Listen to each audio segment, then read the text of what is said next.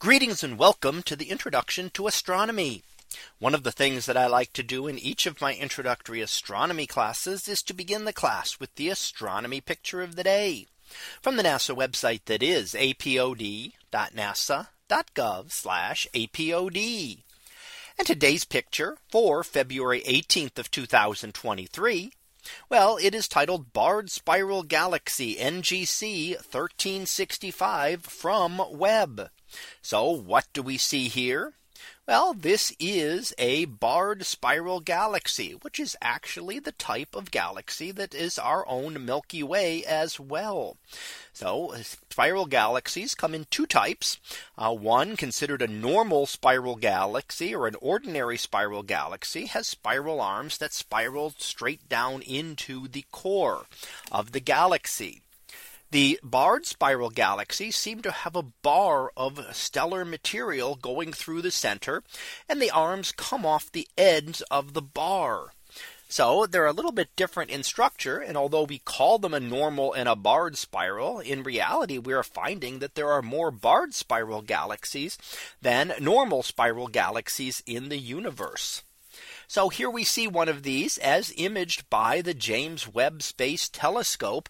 And that was launched a little over a year ago now, and has been giving us some great information in some far more detail, looking at various areas of the sky and studying various objects from planets out to galaxies at the edge of the universe, and giving us new insights building on the work that the Hubble Space Telescope had been doing for the last 30 years or so, and continuing that with a much larger telescope, and with a telescope that can see in the infrared part of the spectrum. So here we see infrared light that is being observed, and we see that this is a very large spiral galaxy, larger than our own Milky Way, this one being about 200,000 light years across, nearly twice the size of our own Milky Way. However, within the spiral arms, we see the same kind of things that we would be used to seeing in terms of star clusters and hydrogen regions.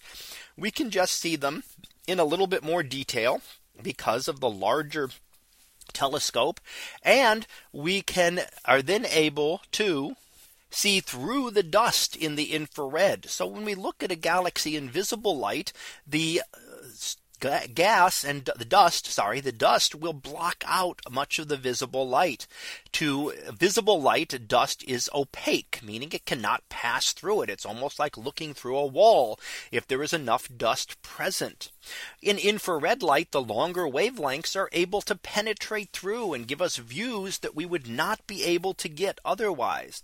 So we can see far more detail in the core here and within the spiral arms, to allow us to better be able to study these types of galaxies and learn more about them. And of course, then learn more about our own galaxy, which of course is more difficult to study, even though we're closer, because we are trapped inside it. So it's harder to study something from the inside than it is from looking down on it from outside, as we do with NGC 1365 here. So that was our picture of the day for February 18th of 2023. It was titled Barred Spiral Galaxy NGC 1365 from Webb. We'll be back again tomorrow for the next picture, previewed to be 7 siblings from Wise. So we'll see what that is about tomorrow. And until then, have a great day, everyone, and I will see you in class.